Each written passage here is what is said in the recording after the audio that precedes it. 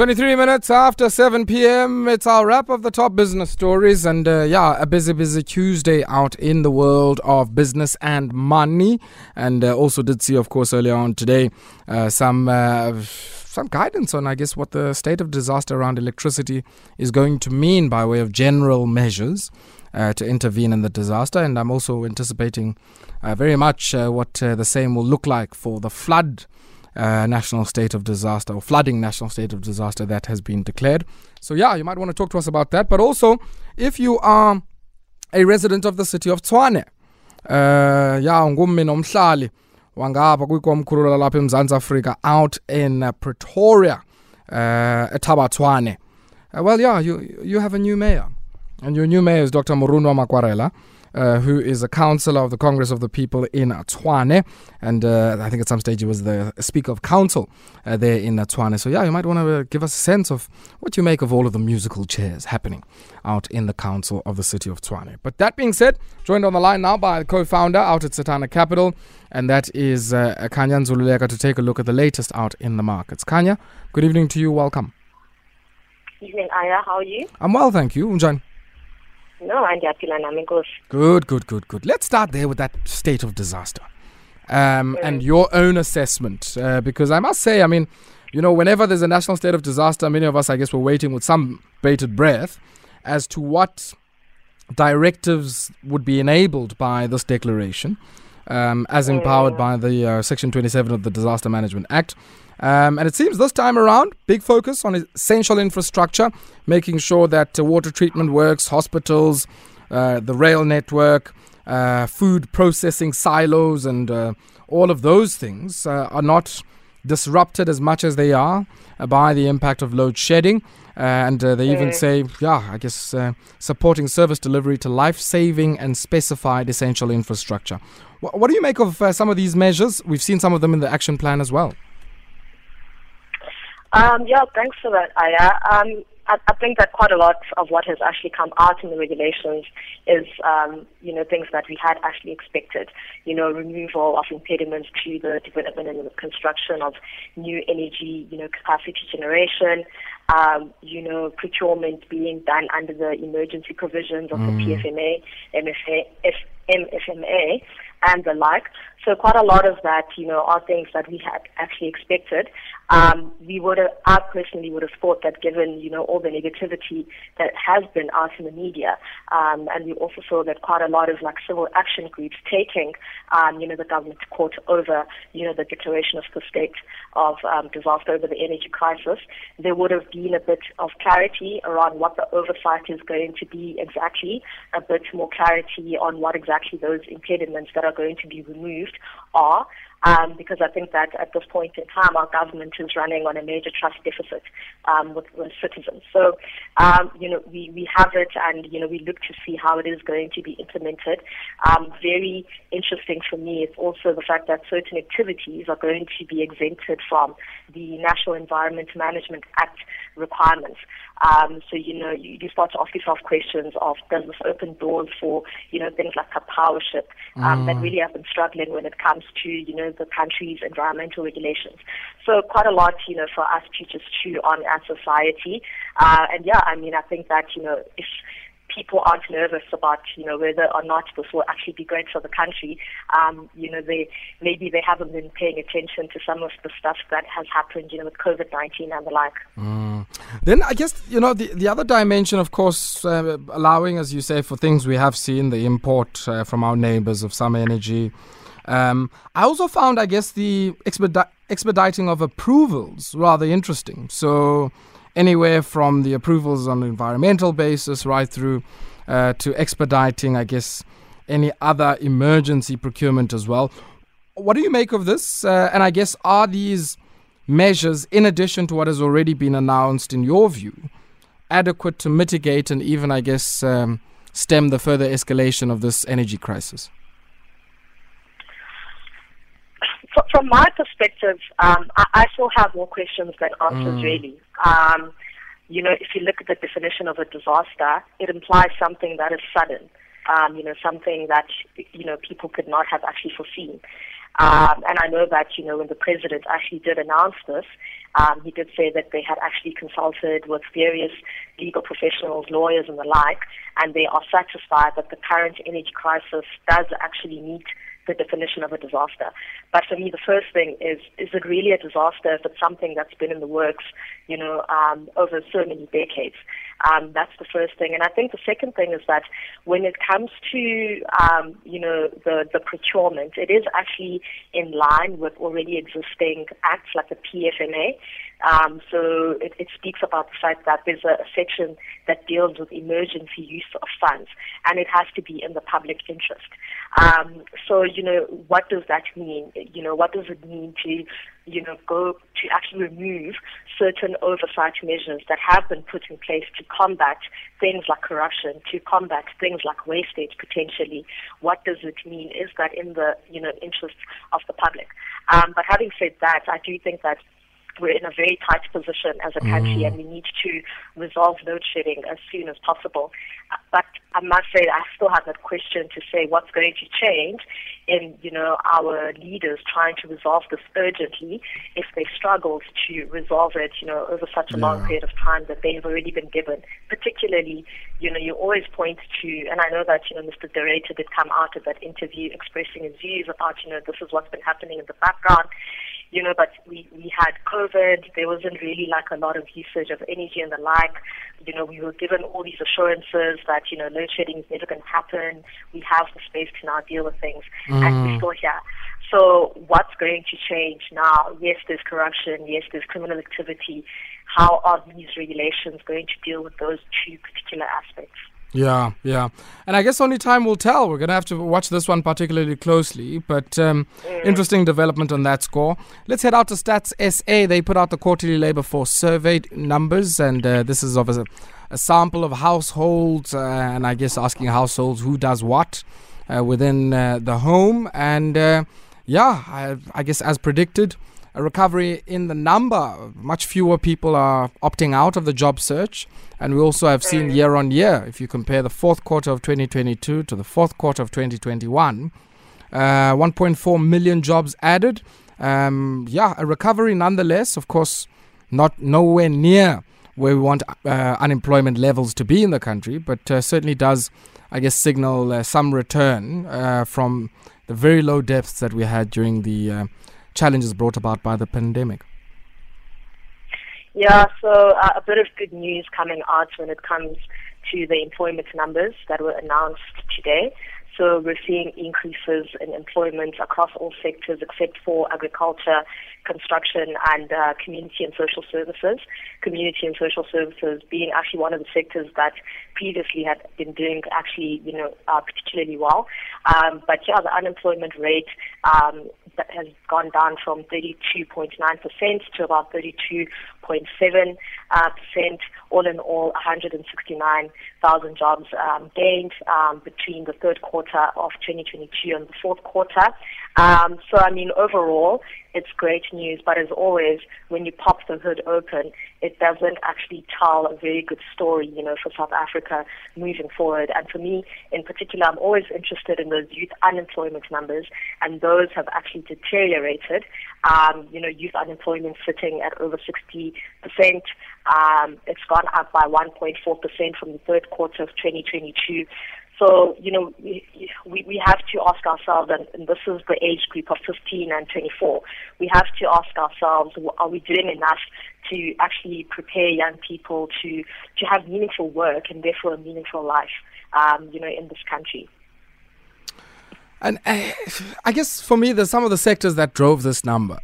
So quarter on quarter, much of the growth coming from Cape Town, I should say in the Western Cape, but also I say Cape Town because a big chunk of the jobs that were added between the third quarter of 2022 and the fourth quarter of 2022 coming out of the financial services sector. And unsurprisingly, I guess, if you think about how many finance professionals would be working there, I guess, coming out of the Western Cape primarily. Yeah, so I think that, from a Western Cape perspective, we can say a lot about, the provincial government, but I think they are actually showing how well things can go if, the administration of a city is at least, done well. So I think since December, they've been hosting one or another big event. You have people streaming into the province. And when it comes to the financial sector in South Africa has actually been one of the biggest contributors to employment in this country. But that's not always a great thing when you consider the fact that quite a lot of our citizens don't always have the opportunity to further their education, which is what you would need to be absorbed by the financial sector. So that is growing, and I think that it will continue to grow, with all the different types of investment flows taking place. But yeah, kudos to the Western Cape. Hopefully we can see similar increases across the board in other provinces and in other sectors as well. I had indicated, earlier in the introduction as the show started that, what makes me quite happy, year on year, over 250,000 jobs created out in manufacturing, and I guess probably not anywhere near our pre-COVID-19 peak, if I can say that, post the global financial crisis, but at least something, I guess, that shows some resurgence. In the 12 months between Q4 2021 and Q4 of 2022. Yeah, no, that's very encouraging. And manufacturing is actually one of those sectors that we need to grow. It's going to be difficult until the energy crisis is actually sorted out for the sector to actually stabilize. But I think that the fact that, they've been able to, in the fourth quarter of 2022, add about 26,000 jobs, despite all the load shedding, you have to give them kudos. It's an extremely difficult position for them right now. And I think that, with all these measures that are actually being put together, a lot of them will actually be looking to say that, listen, we're actually just going to generate our own energy, because I do think that there is demand for what South Africa has to offer in terms of manufactured goods. And then the other story, and I want us maybe to think of these stories alongside each other, because they in many ways speak volumes about the implications of geopolitics, transition on the one hand from combustion to energy vehicles, and on the other hand, a transition for Europe away from their heavy reliance on imports of gas from Russia and Ukraine for their energy requirements. All of which, I guess, is having a bearing on the DRC and, of course, also on our own Embangeni in Richards Bay in this part of the world. Let's start here at home, and we'll come back to what's happening out in the Democratic Republic of the Congo. Trucks, it seems, blocking both ways in and out of Richards Bay and Embangeni as they all try and helter-skelter make their way to the coal terminal out in Richards Bay. What's happening here? Yeah, so a bit of a traffic headache for, the citizens of Richards Bay. Trucks that are delivering coal for export, primarily to Europe, have actually been causing traffic congestion. Reading some reports there that there are some truck drivers who've had no way of getting, food for almost 3 days. It's pointing to bad management, both from a Transnet perspective, but also from the perspective of the coal exporters themselves. So, coal has just skyrocketed.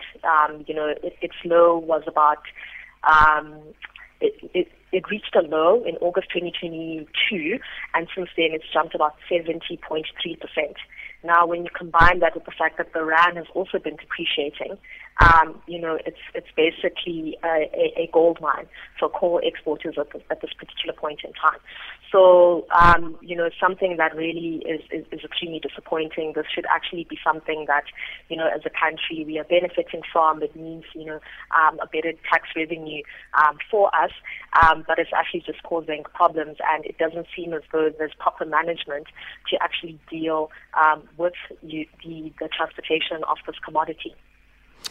And I guess just the other issue is around where export prices for thermal coal are. A big part of what might be invisible to what is observable in this story is the path of prices for coal. That's why, people are investing in trucking the stuff out, into Europe on the back of all of the challenges associated with the conflict in the eastern parts of Europe.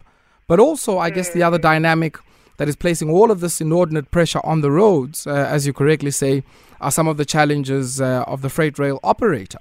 But what do you make of how this was resolved? I mean, an armed group, a business forum in that part of the world, effectively intervening. The tactics themselves, but in a way trying, I guess, to mitigate the crisis. And I guess when there isn't leadership to give guidance, then whoever does come in, we know this. I mean, we see it in our traffic lights every day, where Abu Pradabi to come in and they assist us. And it seems, I guess, in this instance, they came in, filled the berth of absence of communication. And I don't know to what degree all of these challenges, will continue. But what do you make of that? Very unfortunate. I honestly don't even look at it as something where, it was resolved. If you have to come in and use guns and threaten people, that's anarchy. And we're getting to that point in this country where it seems as though criminality is, it's the order of the day. And to your point, because of the vacuum of leadership and the vacuum of, state agents, you have people who just say, listen, I'm just going to do this my way. But is it the right way? Is that really a resolution where there are now a group of people who feel that, they can actually threaten other human beings? I don't know. I just think that, what would be really great is a resolution from the people who are actually mandated by the citizens, taxpayers of this country, to deal with this. And that's Transnet Freight Rail. I saw some reports about the fact that, they're looking to enter into private-public partnerships to have some private companies actually running the corridor between Johannesburg and Durban. And they're probably going to want to do that with Mpumalanga and Durban as well. So it's at that point where clearly, because of the burden of debt on, the state-owned entities, because of the burden of operational difficulties due to, the inheritance of just a really difficult working environment due to corruption and a whole host of other things, the private sector is going to have to come in and see if we can actually do this in a way that will actually lead us to operational efficiency, but at the same time doesn't strip the state of key assets, because a corridor like, Johannesburg and eThekwini is a key state asset that, from my view, shouldn't be privatized. But if we do actually then decide to lease it out to a private sector player who can then, run it more efficiently, that might be our best bet due to the context we currently find ourselves in. Yeah, and I guess we've underinvested for so long and now are faced with like massive, lumpy kinds of investments to just get the thing working again. So, look, as I'm in the same boat with you. I don't agree with taking an asset like this anywhere near a privatization. But, I guess these are some of the challenges that we are confronted with. Let's take a brief break. When we come back, we'll just conclude on the link there insofar as the DRC is concerned. And then thereafter, we'll have a chance to speak to Umakeba, who speaks on behalf of the city there out in Richards Bay, to give us the latest insofar as that is concerned. But more importantly, Khanya, what exactly happened? 15 minutes it is before 8 p.m. It's our wrap of the top business stories, and we wrap up with that story coming out of Lubumbashi, a Geka mine, state-owned miner out in the Democratic Republic of the Congo. It seems their standoff with a set of Chinese investors operating a copper and cobalt mine alongside Geka mines, and the issues are around interest, it's around taxes, it's around royalties, it's around a sales contract facilitating the export of some of these critical minerals. Insofar as this is concerned, Khanya, what do you make of this? And I guess what it will mean for the price path of, in particular, cobalt, because we know this particular mine, produces about 15% of the global supply of this stuff. So we have a dispute, like you said, between a state-run company in Congo. And basically they are alleging that a Chinese group called CMOC, that has a market value of about $17 billion, has actually understated, several things. And based on, the investigation that they have made, they are owed about $7.6 billion in revenue. So it's definitely not a small amount. At the moment, the value of the copper and the cobalt sitting in Congo, and, ready to actually be exported is about, it's worth about $1.5 billion. And like you said, I think that, when it comes to the copper, it has been said that, it's actually not going to have that much of an impact, on, the price dynamics when that metal is eventually released into the market. As we know, Chile is the biggest producer of copper in the world. But when it comes to cobalt, the DRC does actually hold a significant portion of global supply, and we do think that, when this is eventually resolved, it will actually lead to some form of,